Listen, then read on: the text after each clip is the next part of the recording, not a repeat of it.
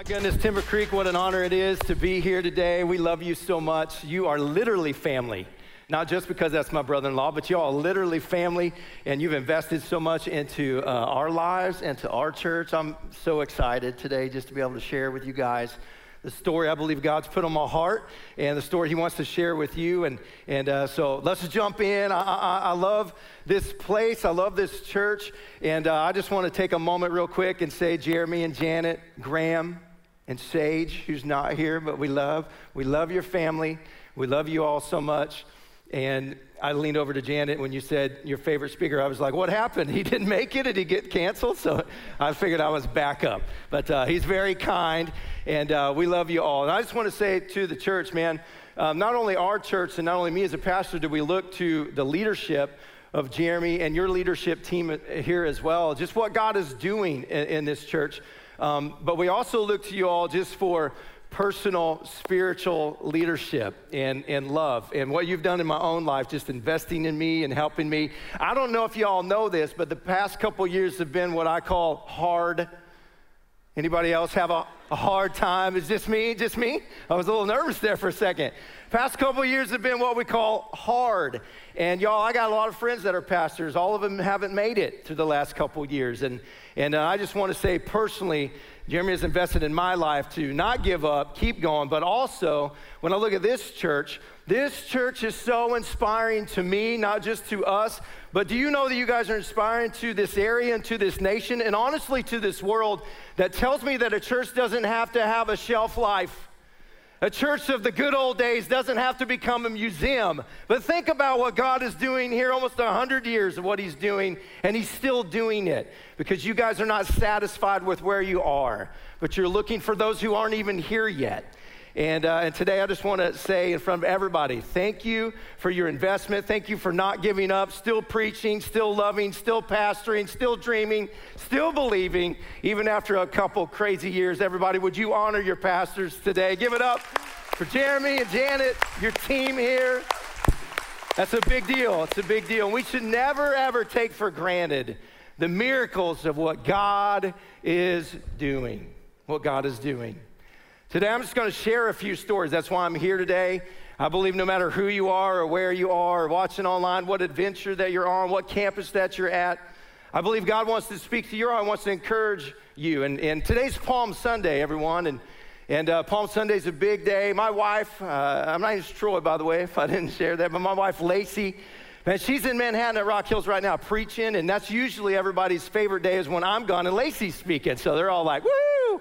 And she's speaking on Palm Sunday today, and it's such a big day. And here's what I just want to share with everybody is I share a few stories.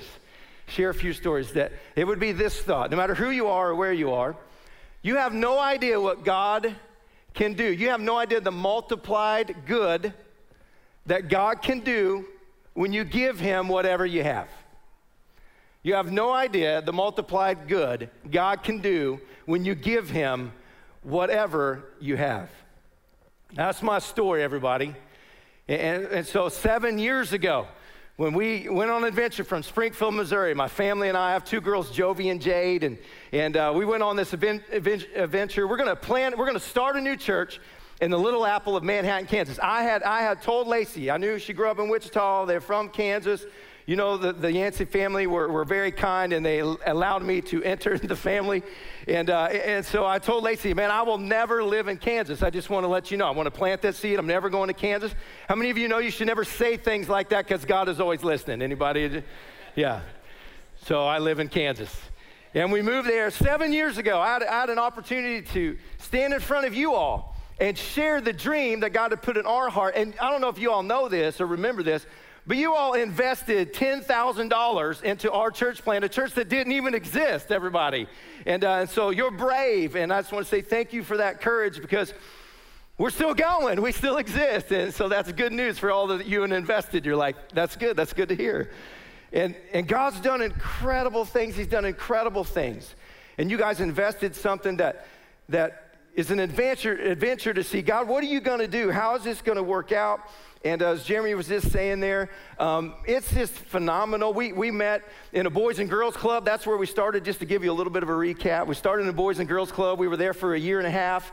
and then a movie theater became available. And so we were doing the portable gig. We were setting up and then packing up. We'd show up about 6 o'clock, and then we'd be out. We were supposed to be out at 1:30. There were a few Sundays we're pulling cases out of the theater movie room, and people are in there waiting for the movie, eating their popcorn, and we're like, we're not staying. They're looking at us like, why are you guys in here? We're wheeling cases out. And so we did that for a while, and then everybody, they closed that theater. AMC built a new one at the mall. They closed that one, and they said, you all have 30 days to find a new location. And I just want to tell you, that was that really just refreshed my prayer life. Let's just say that. Just really refreshed my prayer life. And we were believing, and I really believe that God said, this is where I want you. Okay, God, well, if this is where you want us, you're going to have to do a great miracle. And so we just trusted God. And so we worked out a deal with AMC that we could stay there. They put it on the market. They had a big sign out front that said for sale. And they said, you could stay there and pay rent. We can lease it. And then if somebody buys it, you'll have 30 days to relocate. So basically what I said is we're in a month-to-month lease as long as nobody buys. If somebody buys it, we got 30 days to relocate. Y'all, we did that for 4 years. My prayer life has remained refreshed. I mean, so for 4 years, and people would come and they would look at the building, and every time they did, we go through this process again, thinking, God, is this where you want us? Is this what you want?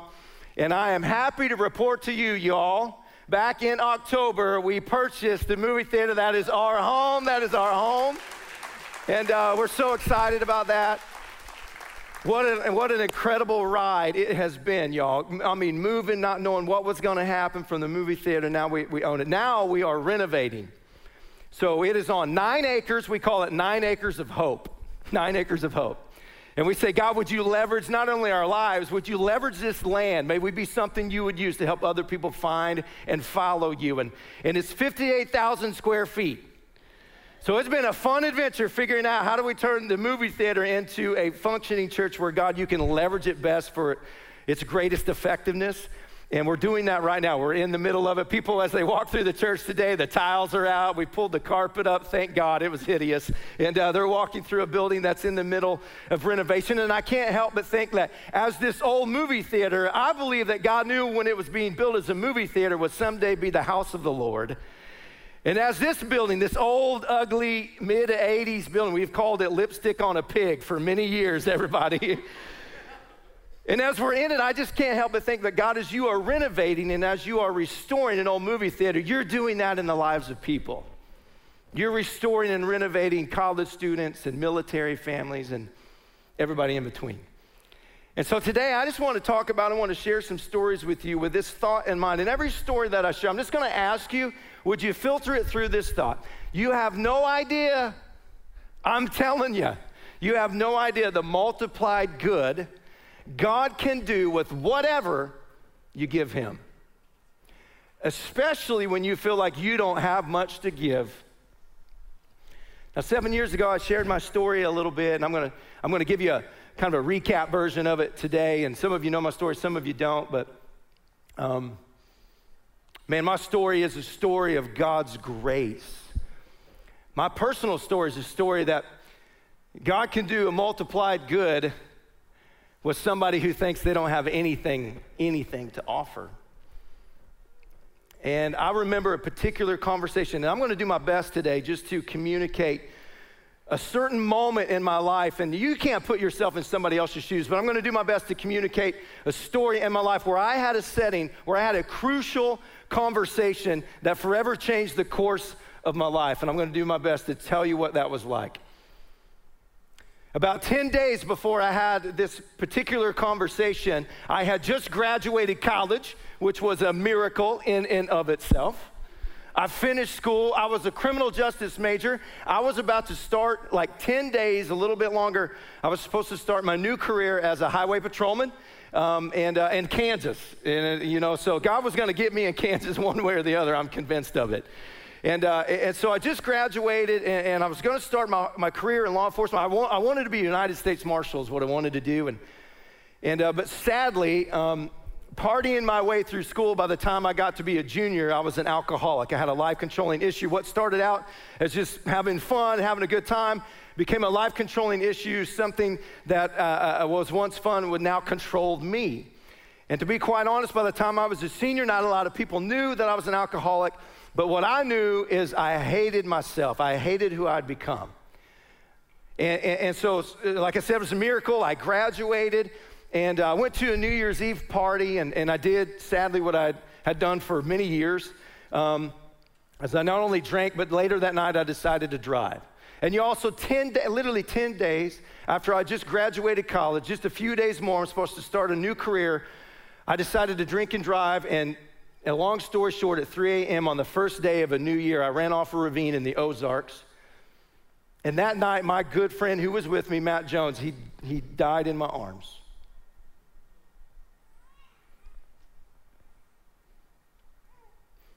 My life was a train wreck. It was a mess.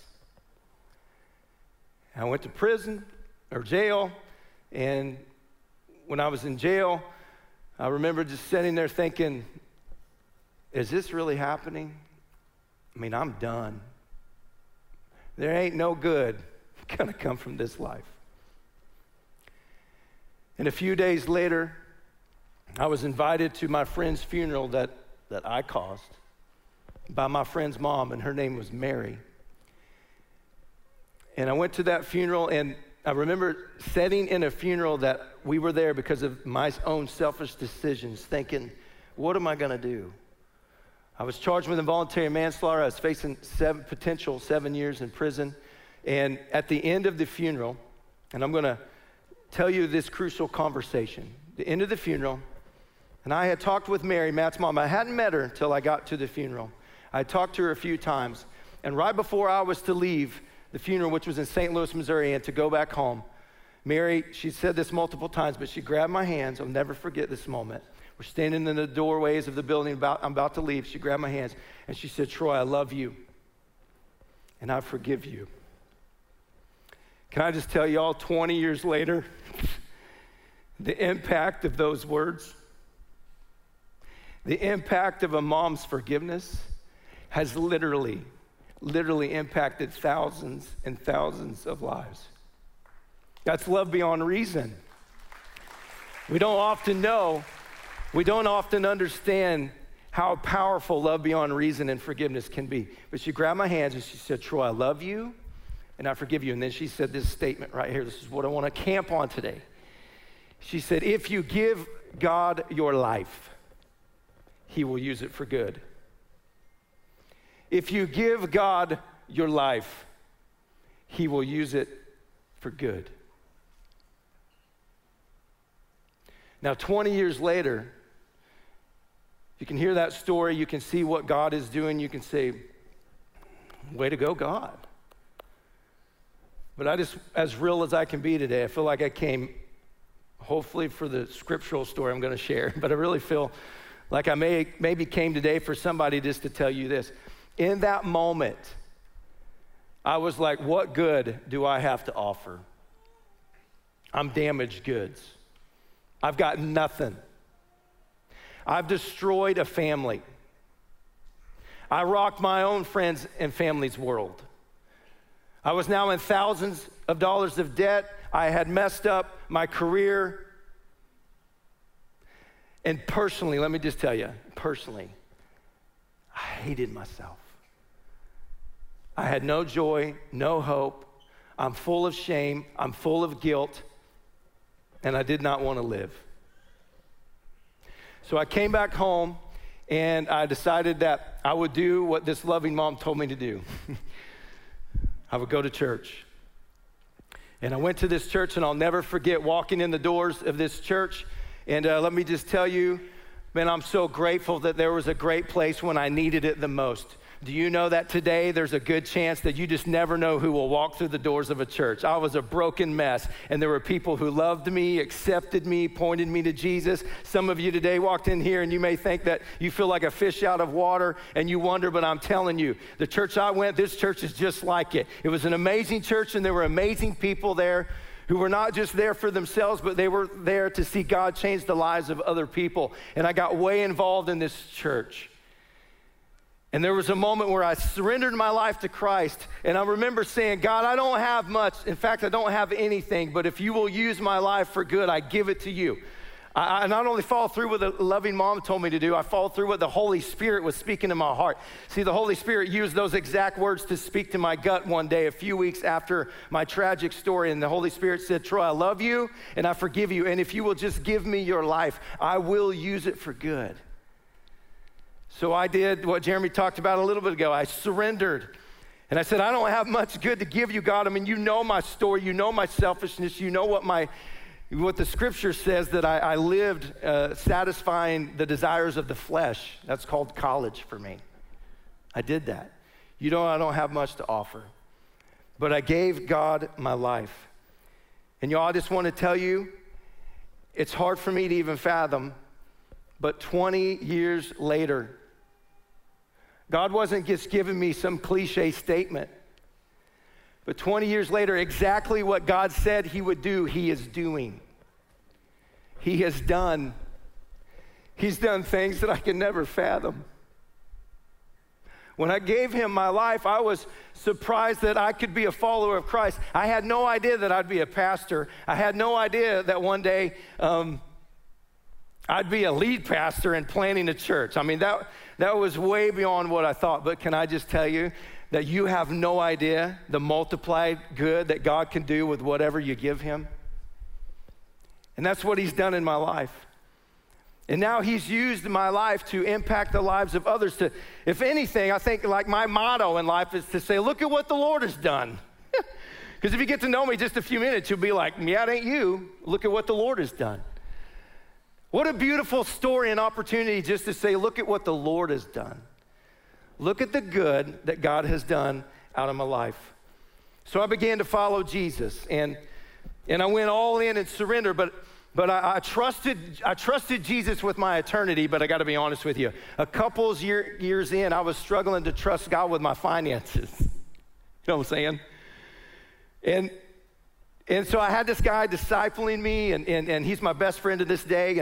And you know, so my situation was I had thousands of dollars in debt. I ended up getting probation, and so I got really involved in this church. I was on 5 years probation, and so I'm serving in the kids. I'm serving in the youth area. I mean, if the church had an opportunity, I was serving in it, all the while going to see my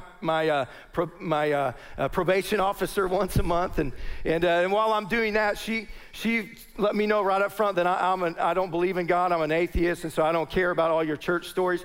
But y'all, after a couple years of meeting with her, she surrendered her life to Christ, and she was just watching what God was doing in my own life, in my own heart. So I got really involved. So in a couple years on this journey, I remember having another crucial conversation with my friend.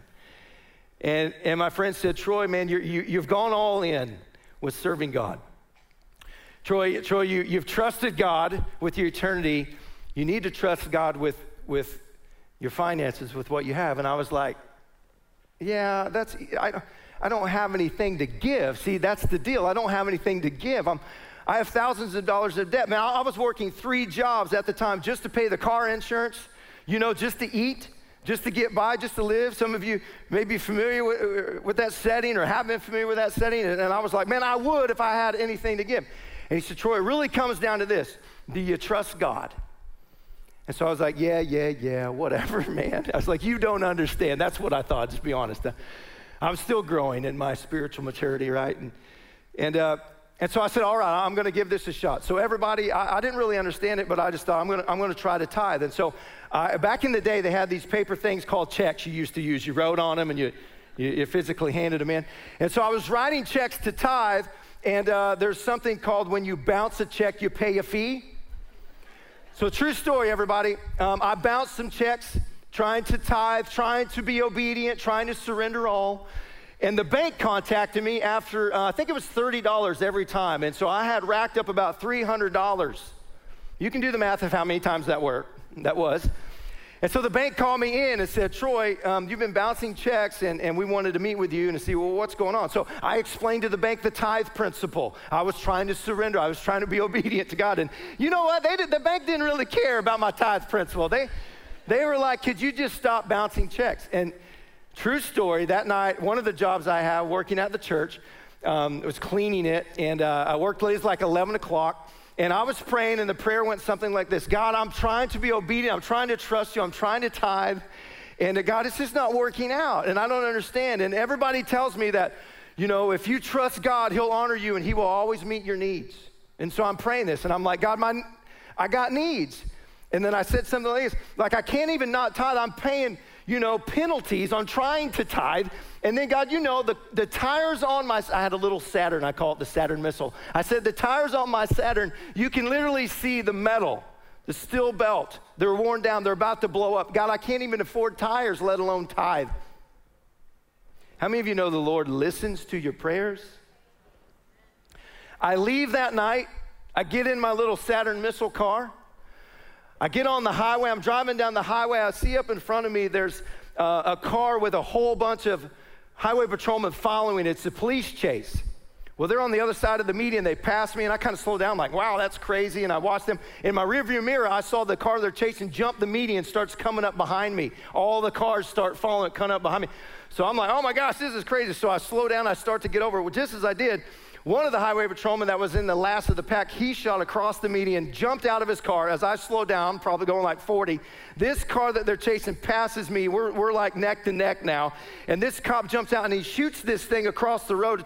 It's like a porcupine of nails to flatten tires. Now I want you to think about the prayer I just prayed 10 minutes before. 10 minutes before, I kid you not. So I hit it, and the car they're chasing hit it, and all four of my tires, y'all, I pulled over on the side of the road, and I'm sitting, all the cars keep going. That guy gets in his car, he's chasing the car. It's just me. I look around, all four of my tires are flat, and I'm like, God, are you serious? I'm like, you know, my viewpoint at that point is maybe some of your viewpoints. God is out to smite me. I was like, okay, I'll keep paying the bank fees, I guess. So about that time, here comes a highway patrol car, pulls up. He gets out and he goes, oh man. And I'm like, I'm not laughing, this isn't funny. You think this is funny? And he said, oh man, I'm so sorry. The only way I could get that car was to get yours too. I apologize. He said, but here's the deal. Gave me his card. He said, go to any tire shop tomorrow. Tell them my card, my name on my card, and the state will get you 4 brand new tires for your car. How many of you know I got the best tires you could fit? Thank you, state of Missouri, on that Saturn car, right? Best tires you could get. Now you hear that story and you're like, oh man, so God's gonna give me brand new tires if I start tithing. I don't know what he'll do. But I just want to tell you, it's not only your life that you trust with God, but you also trust him with what you have. And can I just tell you, you have no idea the multiplied good God would do when you give him whatever you have. Everybody, 20 years later, 22 years later, can I just tell you, I've never not tithed since that point. Why did I have to go through a little season? I think it's called persistence. I think God's saying, are you willing to trust me with a little perseverance? I've never not paid a bill since that moment. In that moment in the setting of my life when things looked really, really bleak, where it looked like there's no hope and there's no future, I just want you to know, not only has God always provided, but I have gone on a journey of 20 years being able to be radically generous and loving every minute and moment and every dime. I've never not given minimum of 10% since that point of my life. Why? Because God just showed me I'm listening and I'll always provide for you. I will always take care of you. But not only that, you all, since that moment, we've had seasons that we've given 15% of our income. We're in one right now trying to lead the way on what God is doing, giving 20% of our income. And it's not an obligation, it's an opportunity, because do you have any idea what God will do, the multiplied good, with whatever you give him? I want to share with you one more story, and I love, love, love this story. It's a story in Scripture that you're going to find in all 4 Gospels. And outside of the resurrection, it's the only miracle story that you find in all 4 Gospels. And the reason I think it's in Matthew, Mark, Luke, and John, all 4, it's because it has a profound principle that I think we all should lean in and learn from. And I'm just going to read it out of Mark chapter 6. It's out of the Message version. And as I do, it's the story that likely you've heard, the story of feeding the 5,000, that many scholars say 5,000 men. Good chance there could have been 15,000 people there. So it's the story of Jesus doing a miracle, and it's really a story about one life impacting thousands. It says this in verse 33, Jesus arrived, and he arrives with his disciples, and he says he saw this huge crowd. At the sight of them, Jesus' heart broke. Why? Because they were like sheep with no shepherd they were. Now, this is Eugene Peterson in a paraphrase called the Message Bible, but that really sounds like Yoda right there. Like sheep with no shepherd they were, right? I've grown in many ways, but middle school humor is still one of the gifts that I have. But Jesus, right off the bat in the story, he sees what? He sees a need. By the way, Jesus knows your greatest need.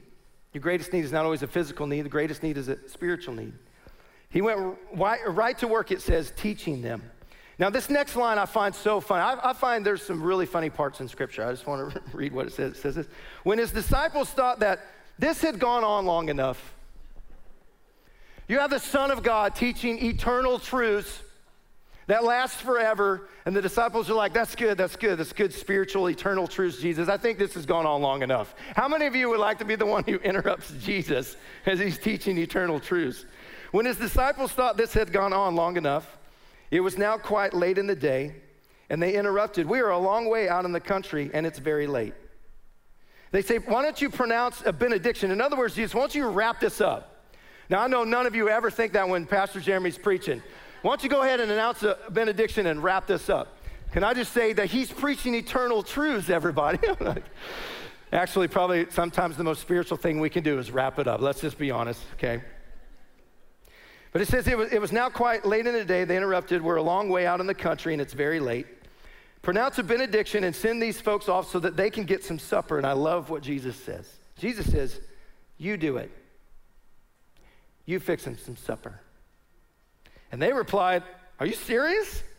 You want us to go spend a fortune on food for their supper? But he was quite serious. How many loaves of bread do you have?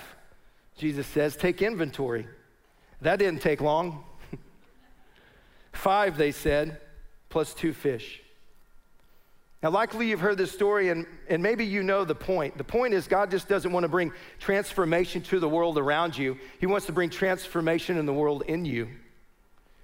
Because this story is all about one life and one small lunch. Scholars say that this would have been about 5 crackers and 2 small sardines. The amount would have been pretty similar to a Lunchable. Anybody ever have a little Lunchable here?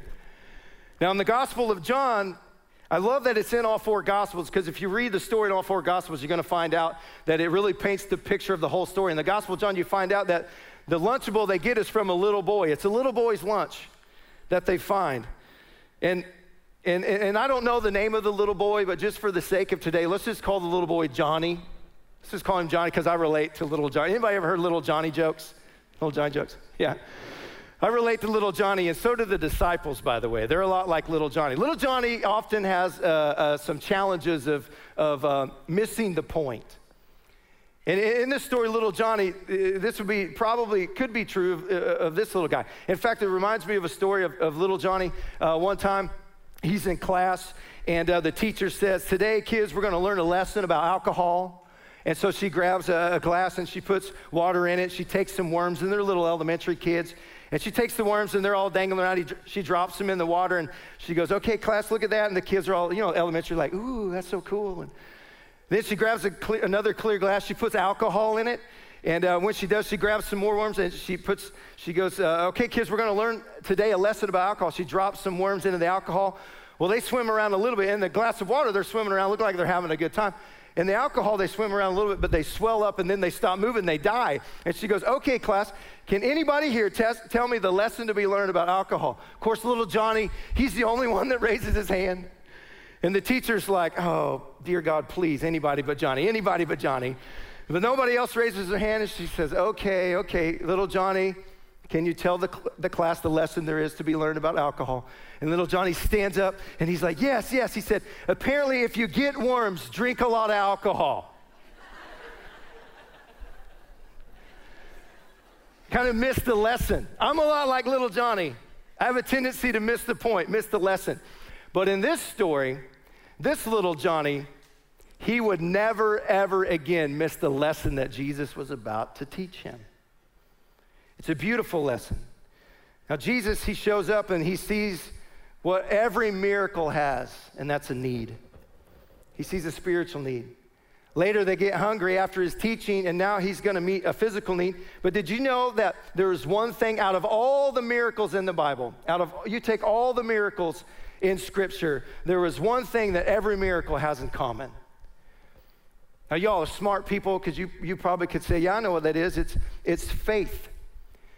And it is impossible, Scripture says, to please God without faith. But there are miracles in Scripture where people had no faith. In fact, the miracle was almost a surprise. They were like, whoa, surprise. There were miracles in Scripture that somebody didn't even have faith, or somebody else had faith and the person experienced the miracle. You might say, I know what it is. It's prayer. The one thing that every miracle has in common is prayer. And man, prayer is profound. But there are miracles in Scripture where you don't see prayer attached to it. The one common thing that every miracle in Scripture has in common is a problem. A problem. Now, I don't know what that says to you, but that's really encouraging news for me because I got a lot of problems. In fact, Scripture would say if you don't have a problem, you have a problem, because apparently God does his greatest miracles in the greatest problems. And you see this story, you find out that there's a need, there's a problem. And when it comes to being a part of God doing a miracle through our life, it not only takes surrender, but it takes us being willing to give God what we have. We got to give God our lunch. Let's be honest, many times in our journey, many Christians, not all Christians, but many times in our journey, we would say, man, I want a miracle. But we don't always want a situation that necessitates a miracle. Many times what we want is magic. We want God to see our need and just poof, meet our need. But what God wants to always do is not just do magic, he wants to do a miracle. And so what's a miracle? Is when we have a problem, but when we say, God, there's a partnership. See, God does a miracle because he invites us into the process. When we're in the process, then we're at the place then when God can really do a miracle. In fact, what I love is just to think about, I don't know how this all went down, but when Jesus said, I want you to feed them, it appears like the disciples, they panic. They start scrambling. They go to Judas, how much money we got? And they're like, there ain't no way we can feed all these people. 15,000 people. Well, let's look here with the people and see what we've got. And you know what they drum up? They drum up a Lunchable. And then they take it to Jesus. Can you imagine what this would have been like, taking your little Lunchable in front of 15,000 people and go, here, Jesus. And Jesus takes it, and you maybe know the story. He looks up to heaven and he blesses it. And then he does something crazy. He takes the little Lunchable and then he breaks it into smaller pieces. Do you ever feel like that in your life? Like it's one thing to be, small in the grand scheme of making a difference. But Jesus, I feel like you just broke me into smaller pieces. Then he takes that and he hands it to the disciples. So now you have the disciples all holding little pieces in front of 15,000 people. And the overwhelming sense is, what can I offer? What good can I do? I only have just a little bit of an amount. When they came to little Johnny that day and asked for his lunch, do you think little Johnny just willingly handed him the lunch? I mean, what would you do? Let's just be honest, here's what I would do. I'd be like, it ain't my fault these other 15,000 idiots didn't pack a lunch. It's not my problem, right? Like, just because I brought a lunch and they didn't doesn't mean that I should let go of it. And let me just say, shout out to Johnny's mama for packing in. The only one apparently that had a lunch that day is Johnny's mama, right? Shout out to her. But I've learned in my life that sometimes it's difficult to care for others when you're comfortable, when your needs are met. One of the things I love about Timber Creek Church is you're not satisfied with being comfortable. I mean, God's already done miracles here to meet the masses of thousands. And you could easily say, hey, we're good, and it was great. But you guys aren't satisfied with that. You're not satisfied until every person has an opportunity to know Jesus and come to heaven. And we're going to keep after it, and we're going to keep giving. We're going to go all in and surrendering and giving God what we have to see him multiply it beyond what we could ever fathom.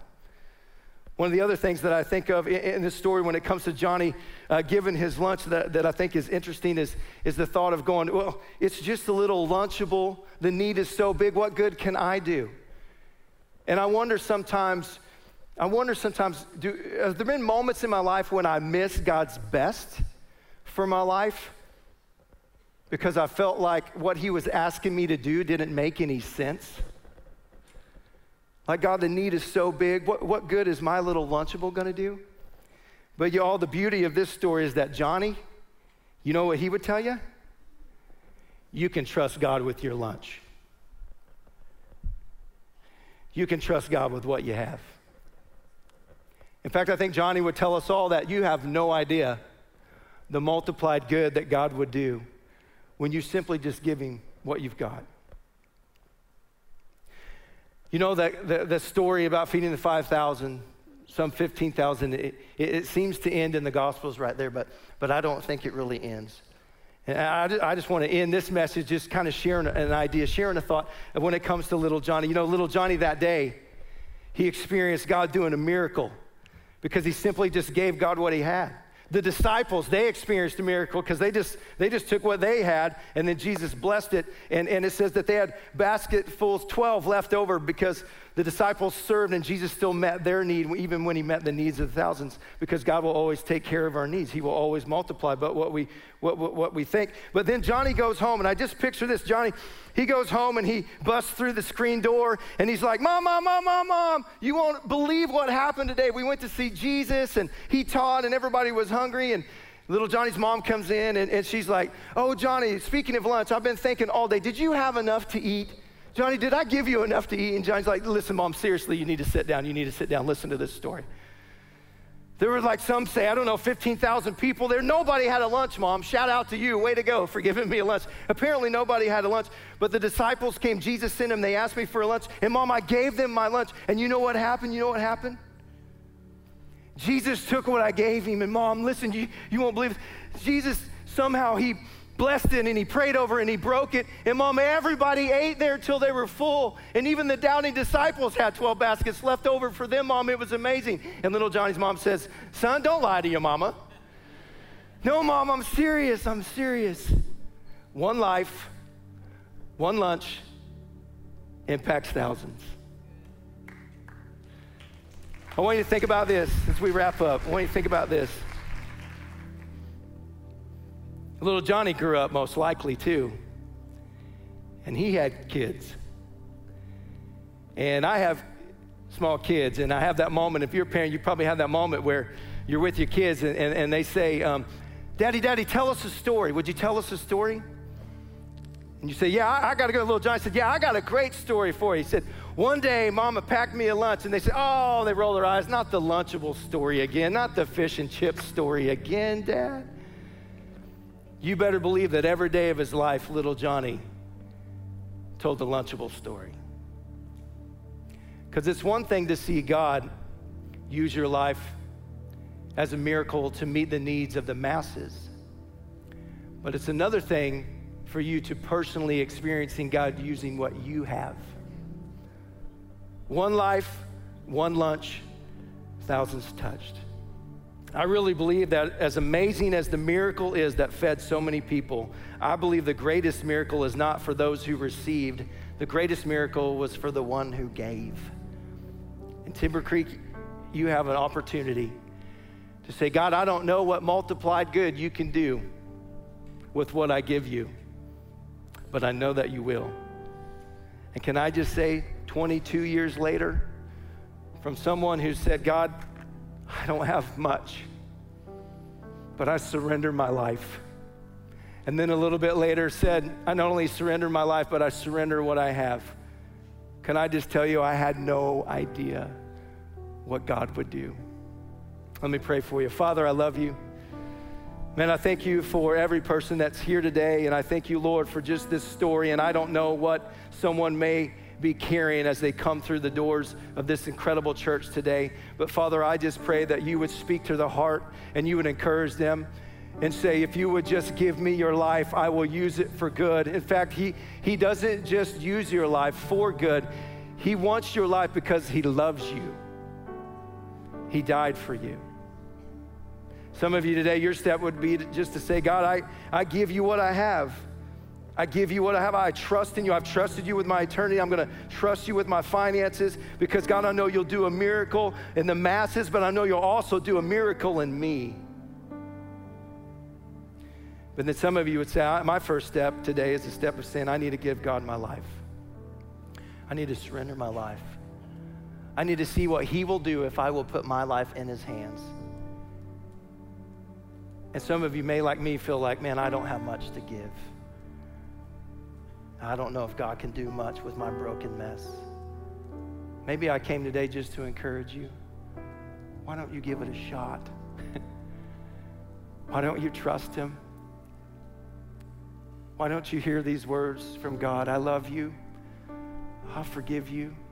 And if you give me your life, I'll use it for good. In fact, if that's you today and your step is to give your one life to God, would you just lift your hand up and I'm going to pray with you. If you're here today, awesome, thank you. Just lift your hand up so I can see it. I'm going to pray for you. Say, you know what, today I need to give my life to God. Thank you. Troy, would you pray for me? I want to give my one life to God. I want to surrender him. Thank you. Would you pray with me? Father, thank you so much for these people who said today, I give you my one life. God, would you use it for good? God, would you take my brokenness and would you make me whole? Thank you, Jesus, that there is no sin that your blood cannot cleanse. Thank you, Jesus, that you have the power to not only save me, but you have the power to use my life for good. And I pray that, Lord, you would transform not just the world around me, but you would transform the world in me. So, Jesus, I give you my life in Jesus' name. Amen.